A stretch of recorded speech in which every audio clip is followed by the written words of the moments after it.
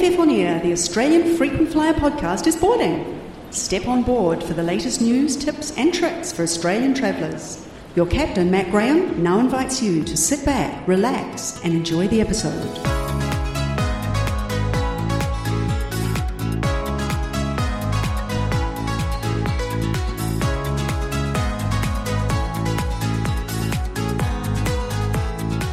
G'day, welcome to episode 83 of AFF On Air. It's the 30th of April, 2022. Later in this episode, I'll chat to Gus Higgins, an Australian who recently visited Argentina using Qantas frequent flyer points. We'll talk about how he booked the trip, his experience travelling from Australia to South America in early 2022, and the unique travel money situation in Argentina, where you can get almost double the amount of pesos by exchanging money at the unofficial exchange rate known as Dollar Blue. But first, let's begin as always with a roundup of the latest Australian airline travel and loyalty program news from the past fortnight. And firstly, Velocity Frequent Flyer has launched an excellent new promotion for Australians who sign up for a new Velocity co-branded credit card by the 31st of May. By applying for an eligible new card that has an annual fee, in addition to the regular sign-up bonus points that come with each card, you'll get to choose from your choice of 3 extra rewards. The first choice is 40,000 Velocity points, the second choice is a $300 travel bank credit to use on Virgin Australia flights, or finally you can choose to have a 6-month trial of Velocity Gold status.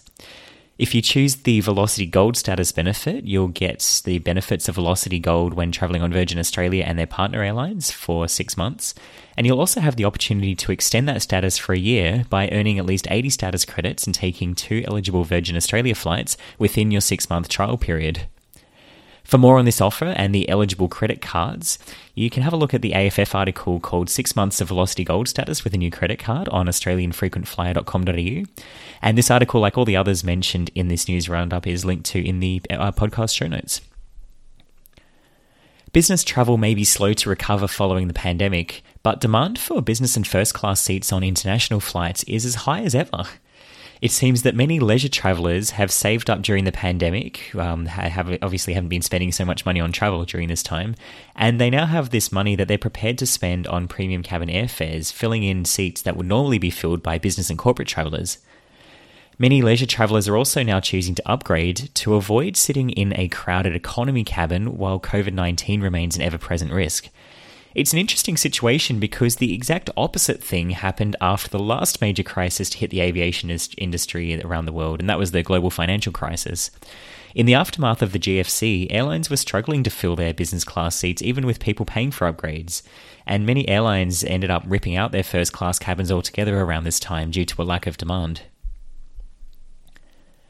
Qantas has had to offload a number of passengers as well as bags from its Darwin to London flights over recent days due to runway repair works taking place at Darwin International Airport.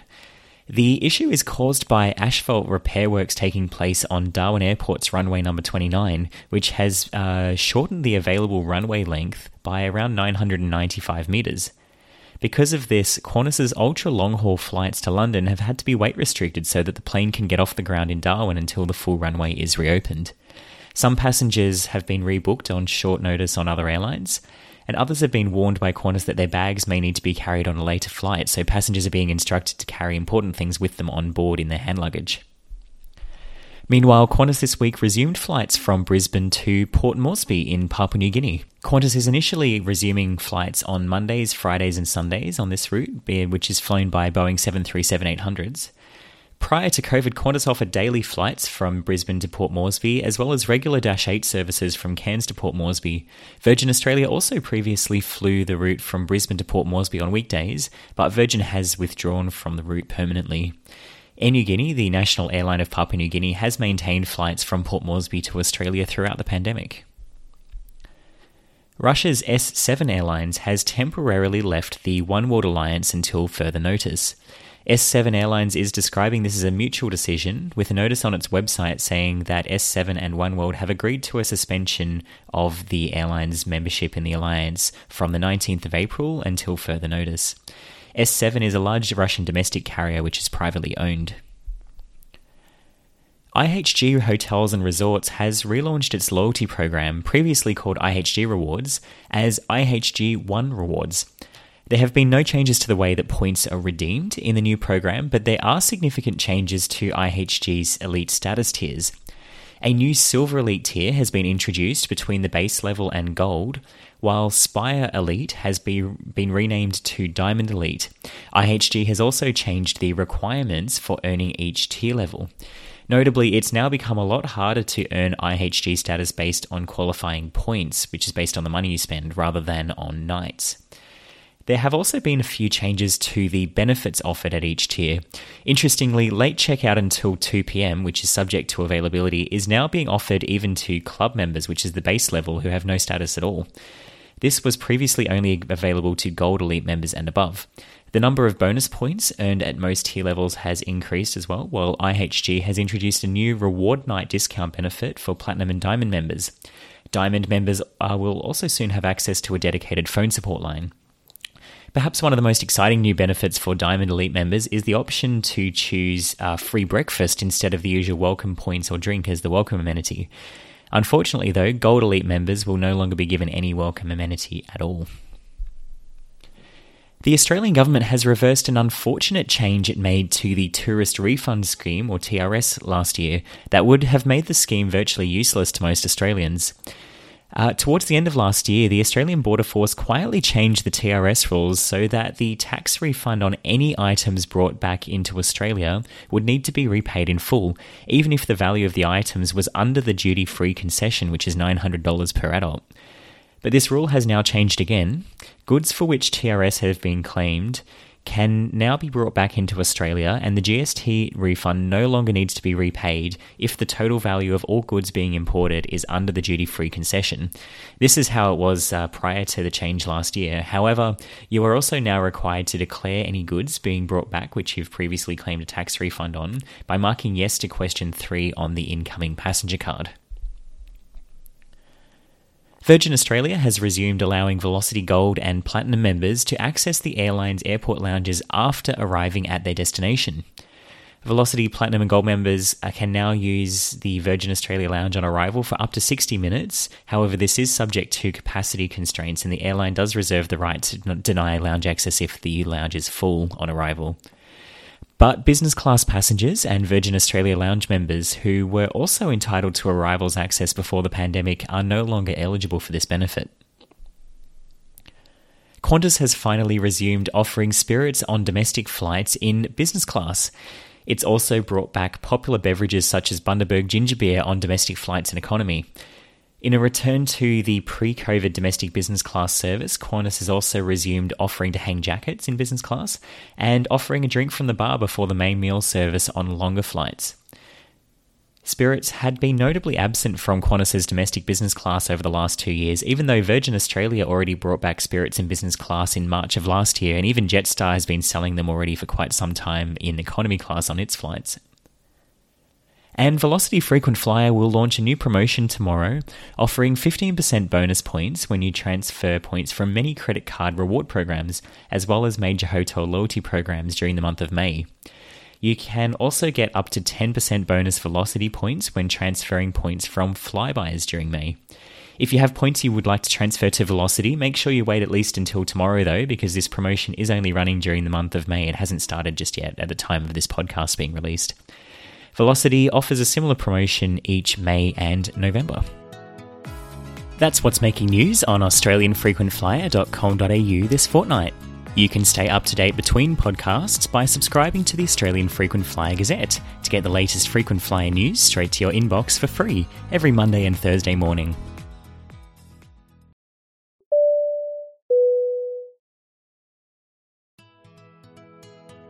Want to learn how to maximise the value in frequent flyer programs? If you're new to the frequent flyer points game, or perhaps you'd like to perfect your travel hacking strategy, you may be interested in the Frequent Flyer training program offered by our sister website, Frequent Flyer Solutions. The Frequent Flyer Solutions training consists of 10 easy-to-follow online courses with topics including credit cards, earning, buying and redeeming points, airline status, hotel and supermarket loyalty programs, and how to find cheap flights. If you don't have hours to sift through online forums, the training explains clearly all of the tricks and strategies you need to know to make the most of your frequent flyer points and loyalty programs. For more information, visit frequentflyer.com.au.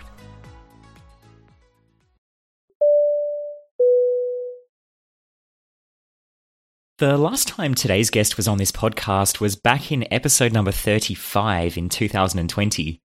Gus Higgins had just returned to Australia after getting stuck in Peru's snap lockdown with his girlfriend at the time, along with hundreds of other Australians in March 2020 who then couldn't get back to Australia for quite some time. You may recall that in that episode, Gus and I spoke about getting out of Peru, as well as what it was like visiting North Korea a few years ago.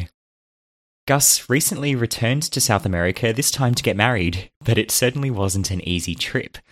Gus used Qantas points to get there, but with no direct flights to or from South America at the time, a few months ago when he travelled, he had to go the long way around via Europe. To talk about how he booked the trip and what it was like visiting South America in early 2022, Gus joins me again now. Welcome to the podcast. Hi, Matt. Thanks for having me on. So, we went back to Argentina to get married. This is to the girlfriend that you had at the time when you got stuck in Peru together. I guess, first of all, what was it like being separated for such a long time?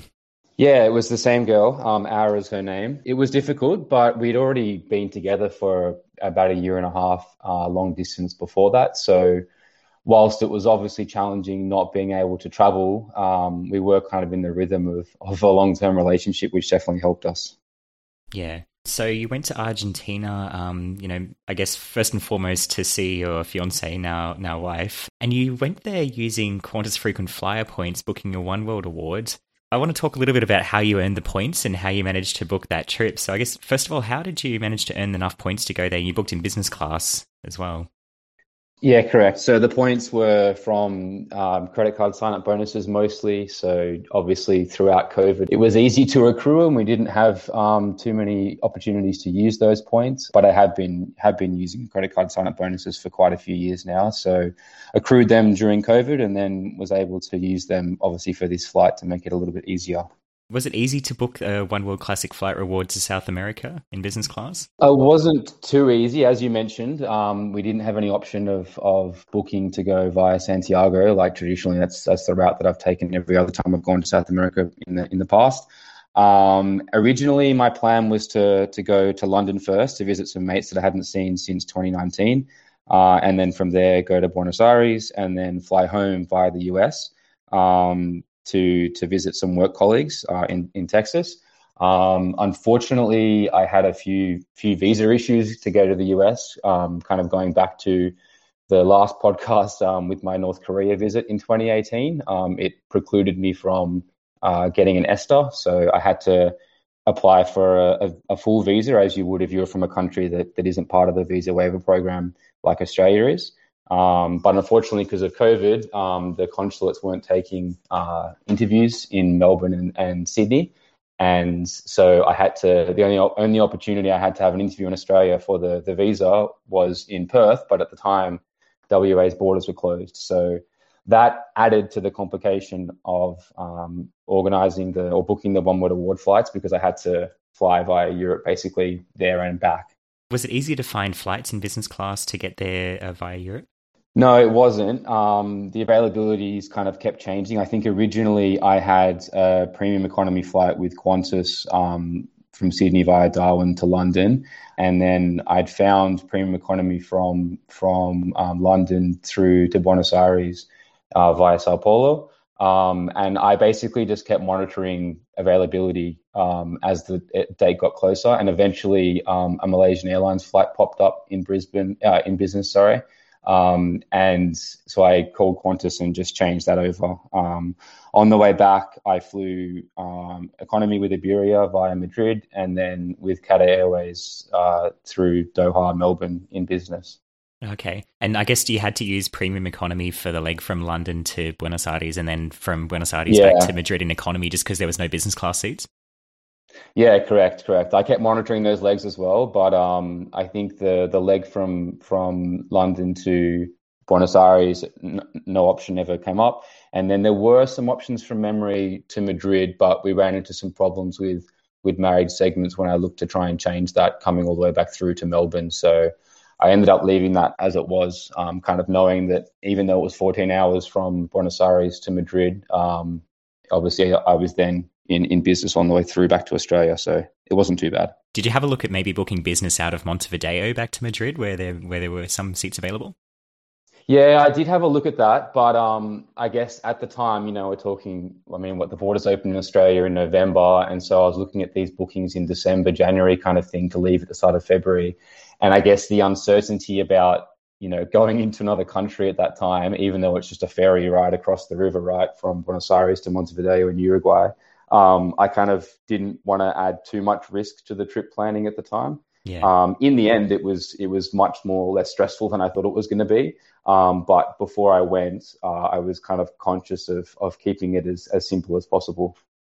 Yeah, for those who might not be familiar, I know I've talked about it before on the podcast, but the One World Classic Flight Reward is a really good use of Qantas points. You can travel up to 35,000 miles with up to 5 stopovers, and you can use it to fly around the world, but you obviously don't have to. It's just a multi-city award. Getting from Australia to South America via Europe, that obviously takes up quite a lot of miles. Were you pretty close to the 35,000 mile limit? Yeah, I think it was right on like 34,000 and something, and to the point where I couldn't strangely book the last leg back to Sydney. I had to book that separately, which was a bit of an oddity because it's supposed to go from the start, the ending and the start point supposed to be the same, right? So that was a bit strange. But for example, flying back via London wasn't an option because it was that many more miles than it was to go to Madrid, which is obviously further south. So yeah, it was difficult trying to keep it all within that 35,000 miles. Yeah, definitely. But a good use of points. Yeah, definitely great value, 100%. Yeah, I mean, I think the taxes were 1,600, I think, Australian in the end. And, I would have spent, obviously, the equivalent to buy those flights would have been tens of thousands. So 318,000 points and $1,600 in taxes. Definitely a good use of Qantas points. And to get to somewhere that you actually needed to go as well. 100%. How were the flights? So you flew, you said Malaysian Airlines business class from Sydney to London, and British Airways premium economy London to Buenos Aires, which I think had a stop in Sao Paulo, and then Iberia economy back to Madrid, Qatar back to Australia in business. How was the trip? It was, as I said, very smooth. I was expecting to, maybe have some sort of problem somewhere with delayed flights or some sort of requirement that I'd missed sort of thing, but it all went very smoothly. I flew Malaysian through KL. I think I got there at about 3 a.m. to Kuala Lumpur Airport, and there was obviously nobody there. They had one of the lounges I think that was open, the Golden Lounge I think they're called, in Terminal A, but the bigger one in Terminal C was closed. So I kind of hung around until that one opened up and got some food and a shower there before I went on to London. The flight from London to Buenos Aires was probably the longest because sitting in Sao Paulo on the tarmac whilst they refueled and cleaned the plane, etc., that was a little bit painful after having already flown, overnight, and not getting a lot of sleep in premium economy. So I was pretty drained once I got to Buenos Aires, but that was okay because I had a good 4 weeks there anyway once I got there. Yeah, I've never flown British Airways premium economy. What's the product and the service like? It was pretty good. It was probably less than half full, so that obviously helped. It was better than I expected because I'd read mixed reviews on British Airways in general. But yeah, it was pretty smooth. The food was enough. It wasn't anything amazing, but it was definitely sufficient. It was really just that sitting in Sao Paulo for 2 hours on the plane, not being able to get off and like stretch your legs and whatnot whilst they cleaned and everything. That was probably the worst part, but you're going to get that anyway, right?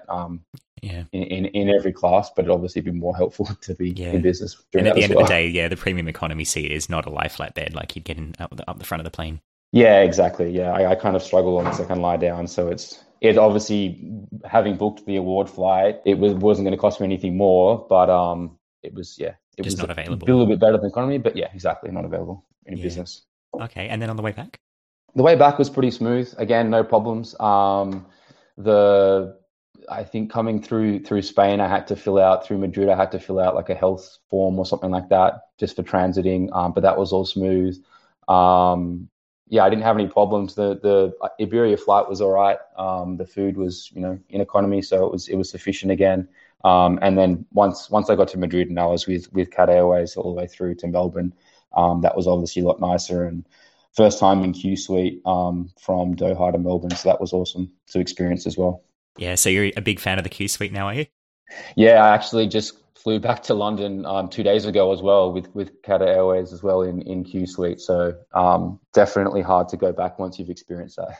Oh, that's awesome. I'll ask you about that a little bit later, but just on the trip you went to South America, how many COVID tests did you have to do? Did you have to get one like every time you flew to a different country at this time? This is in February of this year. Yeah, England had just dropped the requirement as I was about to fly to have one to enter. So I think you only needed to have one on day 2, just a rapid test.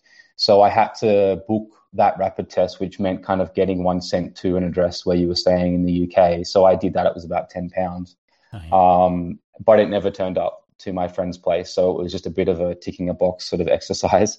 And then to enter Buenos Aires, I needed to have a PCR test. So I got that when I was in London. It was about £100, I think. So it was quite expensive, but it is what it is, I suppose.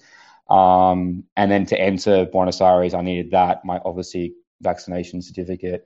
You need to have health insurance as well. Obviously, they're worried if you get sick and you can't cover your own expenses there. So I had that, and I had like an entry form as well. But when I checked in London to fly to Buenos Aires, the lady from British Airways didn't really know a lot of those requirements. She didn't know about the travel insurance needed and the entry form as well. So that was quite funny. And when I got to immigration in Buenos Aires in Argentina, he asked me if I'd been vaccinated, and I said yes, and went to show him the vaccination form or vaccination certificate from Australia, and he said, "Oh no, don't worry about that," and just proceeded to stamp my passport. So all those 4 requirements for entering Argentina, and they didn't even check any of them. But I think the advice there would just be over prepared, and you should be fine.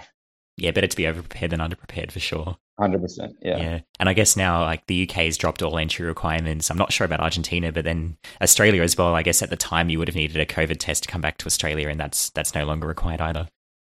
Yeah, correct. Yeah, I think Argentina is still the same, I believe, with the entry requirements. But yeah, Australia, I took a rapid test in Buenos Aires the day before I left, and that was very smooth. It was like $30 Australian, I think, and yeah, very smooth process. So that was good. Oh, that's good, yeah. And I guess now it's been quite good news for people who need to travel from Australia to South America that LATAM Airlines is back flying from Sydney to Santiago via Auckland. That hopefully might make things a little bit easier next time you need to go to South America, right? Yeah, it definitely will. Obviously, that's kind of, one flight to Santiago is very helpful, and then it connects to lots of places in South America, including Argentina and Buenos Aires. So that will be very helpful, and we're hoping that my wife can come and visit later this year. So that's hopefully the route that she'll be taking.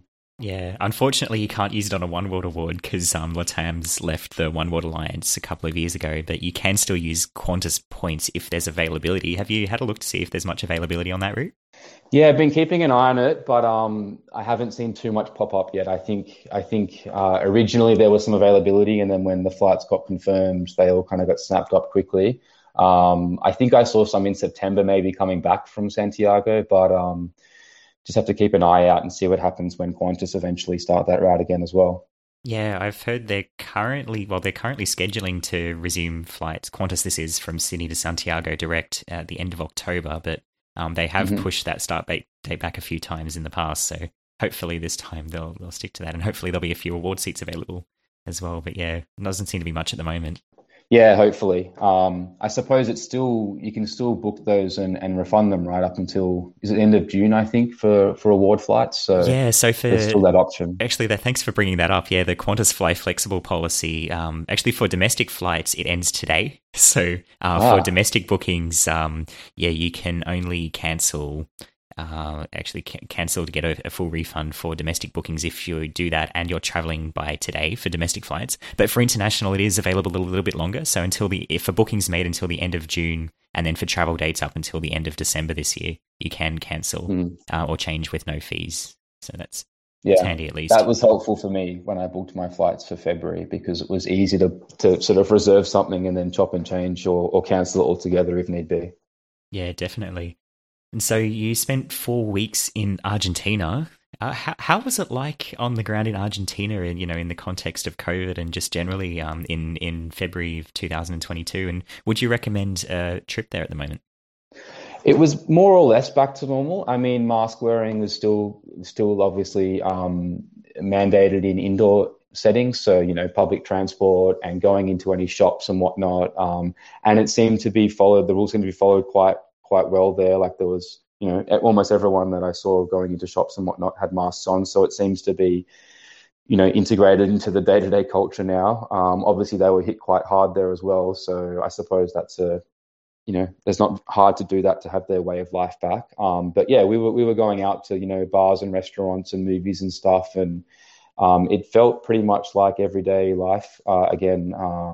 After we got married, we went down to Patagonia for 5 nights, to Bariloche, and it was really busy down there. I mean, a lot of domestic tourism. The Argentinian government made a big point at the end of 2021 to promote domestic tourism. They had a bit of a program going where if you booked domestic travel for 2022, they were giving up to 50% sort of rebates in the form of like a travel card that you could use in other restaurants and whatnot and hotels in Argentina. So we took advantage of that a little bit. The caveat there is that you have to be a resident there to take advantage of that. But that's all to say that domestic travel was quite busy. And when we did go outside Buenos Aires, there was a lot of Argentinians who were traveling around, especially down in Patagonia.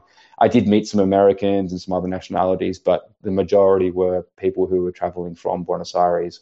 And I guess, like Australia, people have been, reprioritizing their holidays for more domestic travel until things are more clear internationally. Yeah, for sure. Did you enjoy the trip? Yeah, I did. And to answer your question, I definitely would recommend travel there at the moment. I mean, as I said, I was very cautious before and a little bit anxious about getting stuck somewhere or, requirement changing or something that was misread, because obviously there's lots of different advice going around.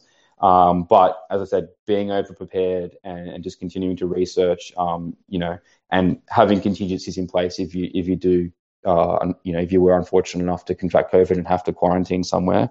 But yeah, I definitely recommend it. I mean, it seems like places like Buenos Aires and London and whatnot are obviously getting right back to normal now. So definitely very accessible.